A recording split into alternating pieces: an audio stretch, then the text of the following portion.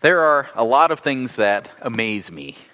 I see, for example, a violinist playing a professional symphony, and I'm amazed. I watch a professional basketball player and see how they handle the ball, and I'm amazed. I watch people do things like mental math, where they take large numbers and they just add them up in their heads. Again, I'm amazed. Maybe I'm easily amazed, I don't know, but when I see people doing things that I have absolutely no capability of doing, I'm amazed. Well, this morning, I want us to see some things that should amaze us, things about our God. I mentioned last week that I was going to set aside our series on the Song of Solomon for the holiday season beginning this week. And what I decided to do for the remaining 3 weeks of the year is to take us through a short series that deals with Matthew's account of the birth of our Lord and Savior Jesus Christ. As I set up this 3-week series, I decided that I would begin with 17 verses in Matthew's Gospel that usually we skip over. By now, if you have your Bibles open, you may have looked down and you know that these verses contain a bunch of names, or if you recognize this passage from your yearly reading plan, you know that these verses contain the genealogy of Jesus Christ. Now don't walk out because you know it's just a list of names. I hope you stay here. It's really to our detriment that we skip these verses so much. They have a lot to teach us. But we oftentimes just skip over them so we can get to the Christmas story. I look back in my records, and over the years I've been here, next week I plan to preach from verses 18 through 25, and when I looked at my records, I've actually used those 3 other times for Christmas messages while I've been here. By contrast, I've never preached a sermon before today on these 17 verses, so I'm equally guilty of skipping over these verses. This morning, what I want to do is pull out 7 observations that we can find in these verses that'll show us something about our God. Verses that are observations, rather, that teach us something about God. By no means will this be comprehensive. We could observe many more things, but I think 7 will suffice for the morning. These are things that we see about God. These are things that really should amaze us about God. My goal is that as we walk away today, we will walk away understanding one core idea. Our amazing God reveals himself for a purpose. Our amazing God reveals himself so that we will worship him. God doesn't reveal himself simply to appease our intellectual curiosity. Yes, we want to know more about God. We should want to know more about God. But he doesn't reveal himself so that we just can accumulate increasing knowledge about him. He reveals himself so that we will act upon his revelation. And the act that God reveals himself for us over all other acts that he moves us to do is worship. We as creatures are to worship our Creator. That is our ultimate purpose. So our amazing God, he reveals himself so that we will worship him. That's true of every aspect of God's revelation. The created world around us reveals God, and that should move us to worship him. Every written word of Scripture that he's given to us should move us to worship him. We should find ourselves continually amazed by our God. And that amazement should lead us to worship. Like I said, we're going to make some observations from part of God's revelation that frequently skipped over. For the last 4 weeks, we've been looking at the Song of Solomon, a part of God's revelation that frequently is skipped over. Well, this time of year, we frequently skip over these verses in our rush to get to the Christmas story. But I want to make some observations. So let's begin. The first observation that I want us to make from our verses is that in these verses we see God's providence. We see God's providence in the book of beginnings. Now, I trust by now you have your Bibles open to Matthew chapter 1. The first words that we have in the New American Standard translation reads, the record of the genealogy of Jesus the Messiah. That really is a rather loose translation of what Matthew writes. Normally, the New American Standard is quite tight. Well, in this case, it's kind of a loose translation because Matthew really gives us more of a heading in the original Greek. What he writes reads, the book of beginnings of Jesus Christ. I have a copy here of a book of my beginnings. You can see it's a pretty good book. I show up on page 173 of this book. A cousin of my father spent, I have no idea, probably years of her life compiling our family history back to the 1700s.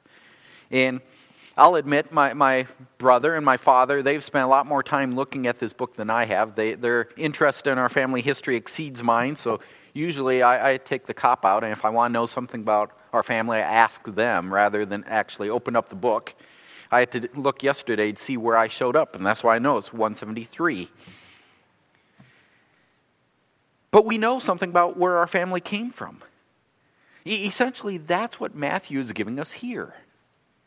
He's tracing the record of where Jesus came from much further back. As I said, this book goes to the 1700s. It goes back 300 years. Well, Matthew here is tracing the record back much farther than that. He is tracing his records back to show that the Messiah, the one who's focusing on, he's tracing his record to show that the Messiah has both a royal lineage and a direct connection to the great patriarch of Israel. Let's take a couple minutes and read through our verses. Matthew writes, the record of the genealogy of Jesus, the Messiah, the son of David, the son of Abraham. Abraham was the father of Isaac. Isaac was the father of Jacob, and Jacob the father of Judah and his brothers. Judah was the father of Perez and Zerah by Tamar. Perez was the father of Hezron, and Hezron the father of Ram. Ram was the father of Abinadab, Abinadab the father of Nahshon, Nahshon the father of Salmon. Salmon was the father of Boaz by Rahab. Boaz was the father of Obed by Ruth, and Obed the father of Jesse. Jesse was the father of David the king. David was the father of Solomon by Bathsheba, who had been the wife of Uriah. Solomon was the father of Rehoboam. Rehoboam the father of Abijah, and Abijah the father of Asa. Asa was the father of Jehoshaphat. Jehoshaphat the father of Joram. Joram the father of Uzziah. Uzziah was the father of Jotham. Jotham the father of Ahaz. Ahaz the father of Hezekiah. Hezekiah was the father of Manasseh. And Manasseh the father of Amon. And Amon the father of Josiah.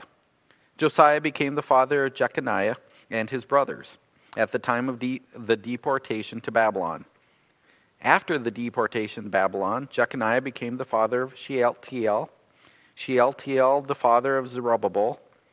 Zerubbabel was the father of Ebihud. Ebihud the father of Eliakim. And Eliakim the father of Azor. Azor was the father of Zadok. Zadok was the father of Achim. Achim the father of Eliud. Eliud the father of Eleazar. Eleazar the father of Mattan. And Mattan the father of Jacob. Jacob was the father of Joseph, the husband of Mary, by whom Jesus was born, who is called the Messiah. So all the generations from Abraham to David are 14 generations. From David to the deportation to Babylon, 14 generations. And from the deportation to Babylon to the Messiah, 14 generations. Now, the most striking thing that we should have noticed as I was reading those verses is that essentially I kept repeating a formula. So-and-so was the father of so-and-so.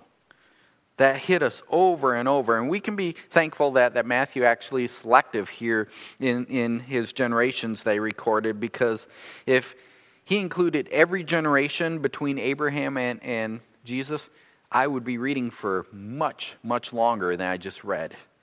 It would be much greater than the 173 pages that it took to get my genealogy through 300 years.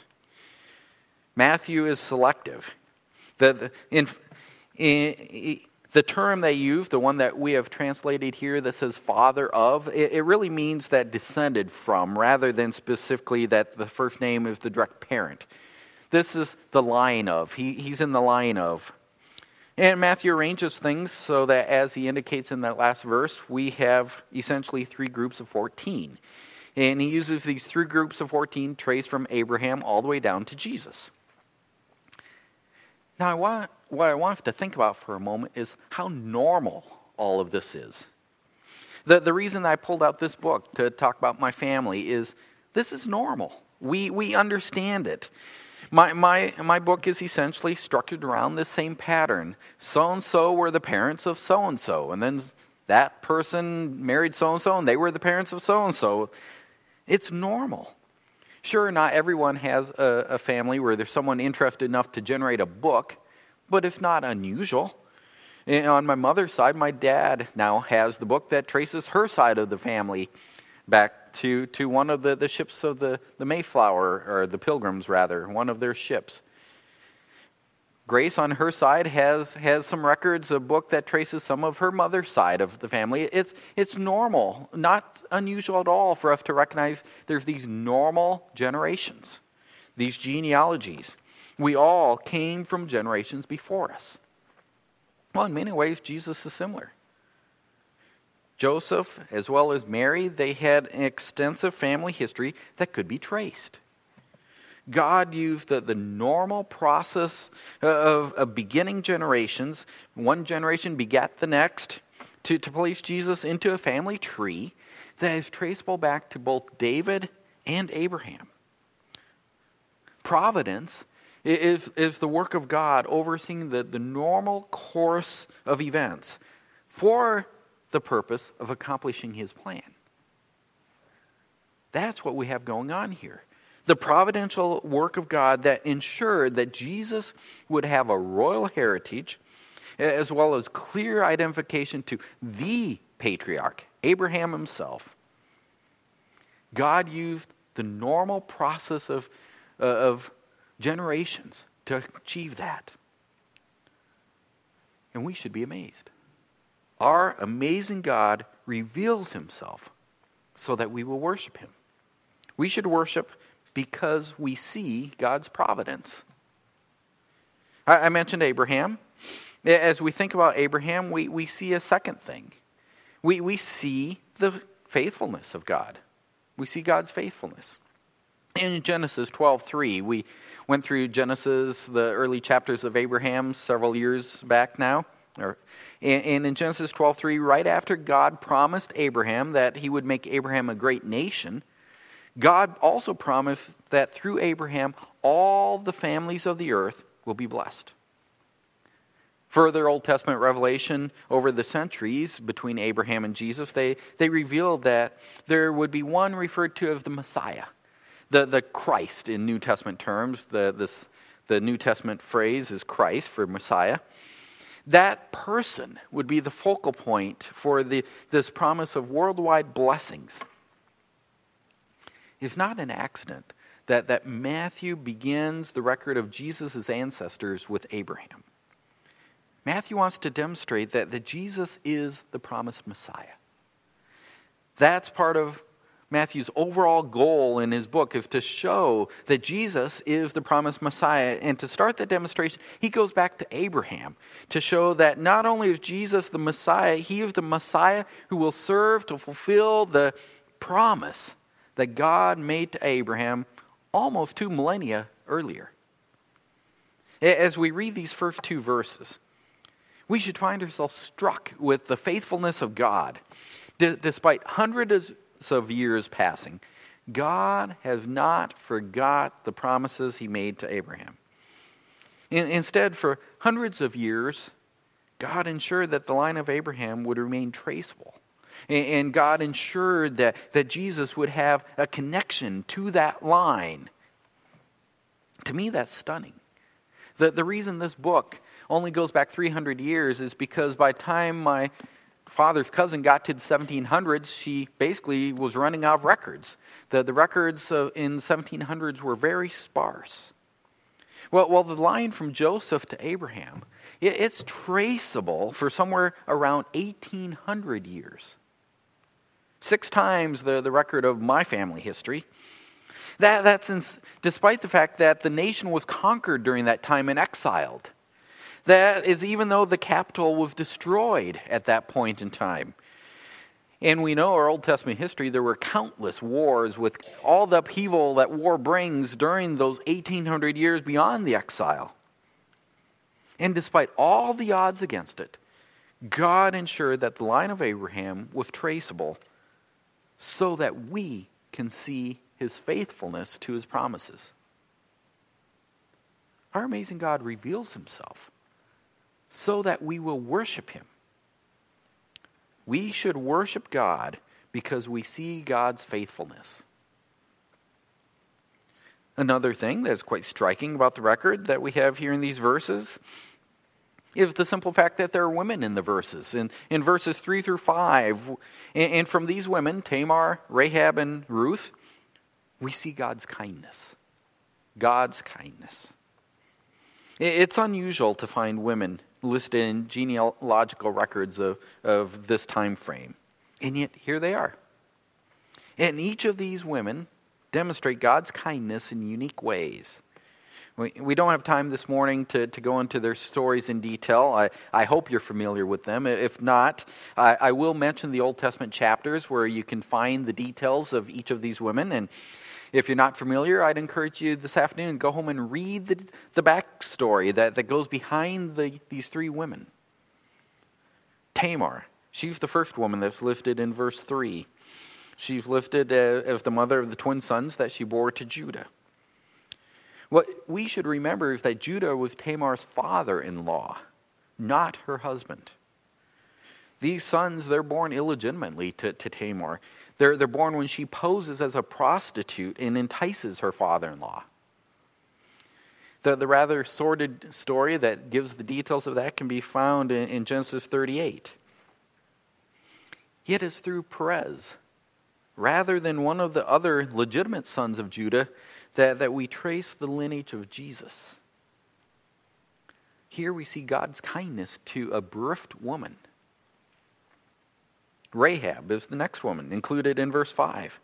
Rahab is the prostitute that they hid the two Jewish spies when Joshua sent them to investigate the defenses of Jericho. We read about that in Joshua chapter 2, and then we read that she and her family were the only ones preserved in the city in Joshua chapter 6 when it was destroyed. Aside from her surprising entrance into Matthew's list here, we would have no idea that she ended up anywhere close to the lineage of Jesus. But here she is. God's kindness to an outcast woman. Ruth is the third woman, also mentioned there in verse 5. And we know a lot more about Ruth than we know of the other two because we have that short little Old Testament book by her name, known by her name anyway. We should recall that Ruth was a Moabitess. And that alone should prompt some surprise to find her here. Genesis 19, 30 through 37 records the incestuous origins of the Moabites. The Moabites were not welcomed into the assembly of Israel. And yet, here one is. The grandmother of Israel's greatest king. God's kindness to a foreign woman. God clearly delights in surprises. These three women, they're all women that we would expect to be forgotten in time. They're not the sort of people that would be naturally highlighted in a family tree if the purpose of the family tree was to strive for respectability. But God shows his kindness to women that this world would just as soon as forget by granting them prominence in the lineage of our Savior. Our amazing God reveals himself so that we will worship him. We should worship God because we see his kindness. In verse 6, as we keep working our way down, we encounter David, the king of Israel, the most prominent king in the nation's history. But in that same verse, we have another observation that we're forced to see. We see God's forgiveness. Here is one place that I anticipate that we probably know the story more fully. But Matthew reminds us of David's story. He reminds us of David's great sin by mentioning Uriah, the husband of Bathsheba, the one whose murder David arranged after his adulterous affair with Bathsheba. To me, verse 6 is one of those cases where the New American Standard translators are a little too helpful. Even though we see Bathsheba's name in our translation in English, Matthew does not mention her name. Instead, what Matthew wrote in the original was that Solomon by her who had been the wife of Uriah. He forces us to fill in Bathsheba's name and emphasizes instead Uriah. He wants us to remember the horror of David's sin. David, who was just listed as the king. He wants us to remember David's sin so that the forgiveness of God is emphasized. Yes, David had to repent of his sin to receive forgiveness. Yes, there were consequences that remained in David's life and in his family because of his sin. Yet the forgiveness of God was so great that centuries later, David is referred to as David the king. Verse 6 does not list David the adulterer, David the murderer. It lists David the king. Our amazing God reveals himself so that we will worship him. We should worship because we see God's forgiveness. It doesn't take us too long until after we come to verse 7 and we hit several less familiar kings. We probably all know the name David, but a lot of these other names are less familiar. We may not know all these kings as well as we know David and Solomon, but one thing they show us, even with our limited knowledge of who they are, and the reality is we do have more limited knowledge. The Old Testament gives us much less information on many of these than David and Solomon. The one thing that we know with our limited knowledge of them is that they show us God's mercy. We see God's mercy because we see evil kings. Immediately after Solomon's reign, remember that the nation of Israel split. You had the northern kingdom that was then from there on called Israel, and you had the southern kingdom of Judah. One of the things that the books of the Kings and Chronicles, those Old Testament historical books, they make clear is that there were several evil kings who ruled before and after good kings in the southern kingdom of Judah. And then the northern kingdom only had evil kings. What we encounter in our verses in Matthew is a mixture of good and evil. There are some good kings, such as Asa in verse 7 and 8, where Asa is listed. Asa led the nation to religious reforms. He was called a good king. But there were also evil kings like Jotham, who's explained in 2 Kings 8:18, his summary statement of his life. He's simply summarized as one who did evil in the sight of the Lord. Finding evil kings in the lineage of our Lord and Savior reminds us that God is a merciful God. God endured generations of evil within Israel. Rather than just wiping the nation off the face of the earth as they deserve for their evilness, God in his mercy brought good kings and allowed them to rise up after evil kings to restrain the wickedness of the nation time and time again. All of this displays God's mercy. Our amazing God reveals himself so that we will worship him. We should worship God because we see God's mercy. When we hit Jeconiah in verse 11, we come to the exile of Israel under Babylon. Judah, the southern kingdom, is exiled under Babylon. And in fact, Matthew's groupings of 14 generations in verse 17 places Jeconiah really in both the pre- and the post-deportation group. Jeconiah was born as the final one in the pre-deportation list of 14. But Jeconiah doesn't become a father until after the deportation. And that makes him the beginning of the third group in verse 14.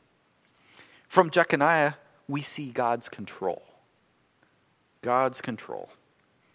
Jeconiah was deported, as I've already mentioned, to Babylon, but he was deported before the final fall of the city, before the final exile of the nation.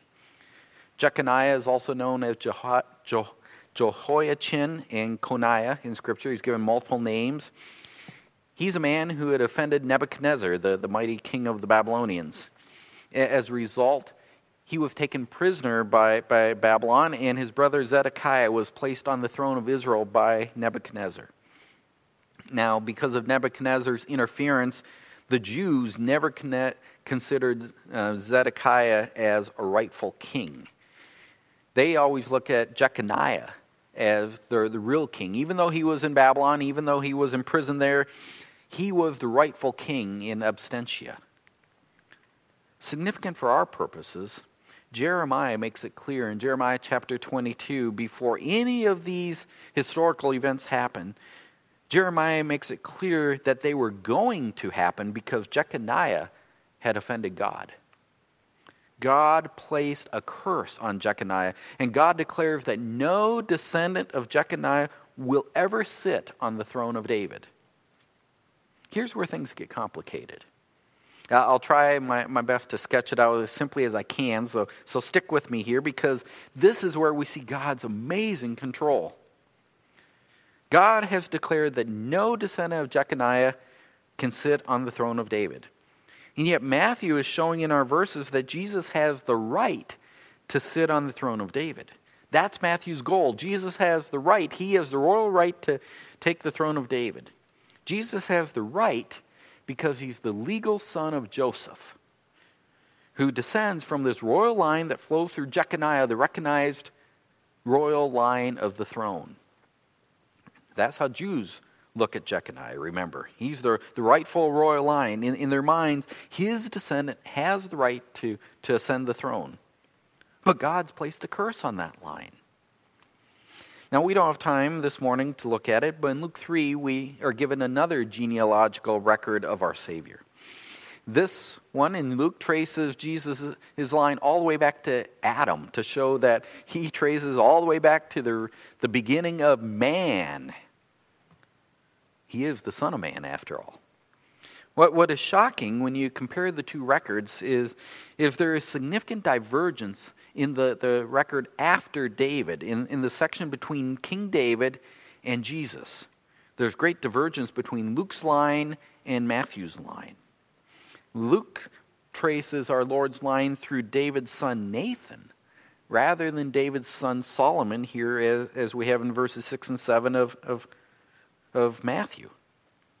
I'm convinced that the difference is because Luke is tracing the physical line of Jesus instead of the legal line.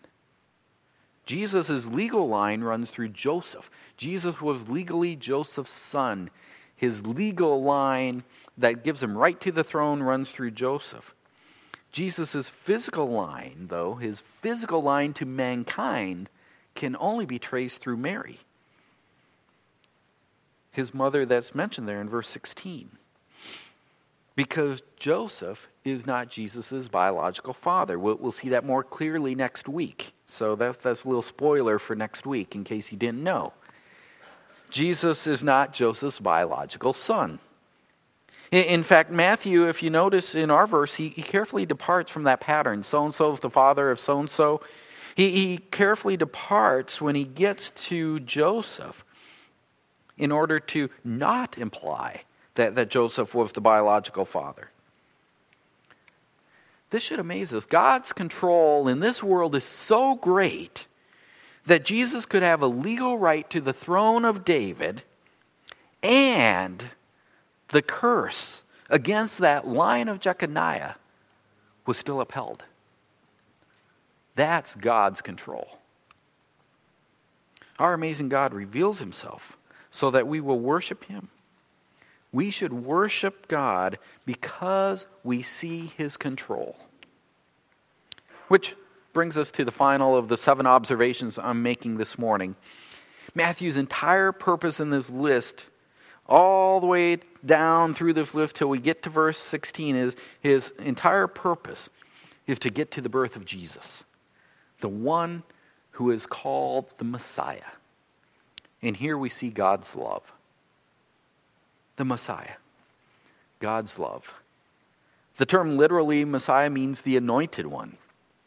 As I already mentioned, the Old Testament had developed this concept. And it developed the concept of the Messiah to the point that the Jews understood that God was sending someone who would deliver the nation from foreign oppression, but also some fashion deliver them from their sin.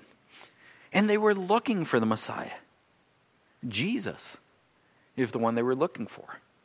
The rest of Matthew's gospel, it explains in full why Jesus is the one they were looking for. And he goes on to show that the reason that Jesus is the one they were looking for is so much greater than what they ever imagined.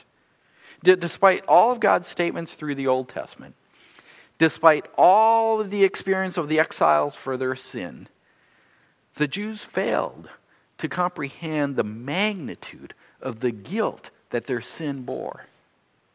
They just didn't get it. And sadly, the same is largely true for people today. Most people we encounter, including I have no doubt some of you sitting here this morning, most people fail to comprehend the magnitude of guilt that our sin brings upon us. God is a holy God. God's holiness means that He is separated from sin, untainted by it in any way. And that also then means that God must remain separated from everything that is tainted by sin. And that includes you and I. Our sin severs all access between us and God. We cannot reach God through any effort of our own, no matter what we do, no matter how great our effort is. We can give our entire lives to efforts of service, and it's insufficient. We can give our lives to incredible life-giving sacrifice in one-time events, even blowing ourselves up to serve God, and it will not atone for our sins before holy God. Yet the situation is more serious than the fact that we're simply separated from God. Our God is also a just God. That means that our God must punish sin. In other words, He must punish us because we are sinners. Every last one of us. So the Bible makes it clear that the punishment our sin demands before a holy God is an eternity in hell. A place of ongoing, excruciating punishment. It is described in Scripture as the lake of fire. That's what justice demands because our sins have offended a holy God. The Jews didn't comprehend that. Most people today do not comprehend that. But God is also love. Jesus, the Messiah, was born. As a preview next week, Matthew immediately makes it clear that Jesus is God. God enters creation. The eternal Son of God is born as the baby Jesus. And God does this because God's love moved Him to provide a way that our sins could be forgiven while still maintaining His justice. Our sins could be forgiven in a fashion that let justice be upheld and did not require that we spend an eternity in hell. Jesus, the Anointed One, the Messiah. He was born, as we sang in that song this morning, so that He could die in our place. Jesus lived a sinless life. Matthew records that in his gospel, and then He willingly gives His life on a cross, dying for our sins. What is required for His death to cover the guilt of our sins is that we personally accept Him as our Savior. We must personally believe that He died for us. Not just that He died for sins, but that He died for me. Because I deserved hell for my sins. That I cannot do anything to satisfy God through my own efforts. A personal faith. If you're here today and you need to know more about this, please talk to me after the service. If you're listening online or you want to set an appointment with me this week, send me an email. I would love to talk with you further about what it means to have personal faith in Jesus so that you do not face the wrath of God. What I want us to see this morning, all of us, is that Matthew gives us this record so that we can go down to this glorious truth that encapsulates the love of God. 3 times we see Matthew refer to the Messiah. In verse 1, in verse 16, and verse 17. The Messiah encapsulates God's love. Our amazing God reveals himself so that we will worship him. We should worship God because of his love. As I said at the outset, the amazing abilities of many people amaze me. Well, God amazes us. And our amazing God reveals himself so that when we see his amazement, we will worship him. I'm amazed when I see people do things that I cannot do, but much, much more so. I hope that as we've seen these 7 things this morning that God has revealed in these first 17 verses of Matthew, as we've seen them, I hope we are all amazed by our God. Yet we should not simply be amazed. We should be moved to act. We should be moved to the supreme act that our God looks for from us, and that is worship. We should worship God because of what we have seen. That's why God reveals these things to us. Why he reveals himself. As we move in the Christmas season, let me ask you, are you looking at the amazing truths that God has revealed of himself through the birth of Jesus Christ? Are you looking at what God has done and finding yourself worshiping him? From the lineage of Jesus recorded by Matthew, we see God's providence. We see God's faithfulness. We see God's kindness. We see God's forgiveness. We see God's mercy. We see God's control. And we see God's love. 7 things that we see of God. Each one individually should be more than sufficient to move us to worship as we stand amazed. All of these things, though, are wrapped up in the birth of Jesus Christ. Our amazing God reveals himself so that we will worship him. Let's pray. Father, may you cause all of us this morning to be amazed by the truths that you've revealed so that we will be men and women who worship you as we ought. Father, if there's someone here who needs to know Jesus as Savior, needs to put their faith and trust in him, I pray that you would draw that person to yourself today. Begin their lifelong amazement that leads to true worship of you by beginning with faith in Jesus Christ. Father, as we go into this Christmas season, a time when we focus more specifically on the birth of Christ, may we be men and women who are amazed at what you've done for us. May we not be distracted by all the noise that our culture has created about this season, but may we be drawn in anew, more deeply into amazing worship of our God. We pray this in Jesus' name. Amen.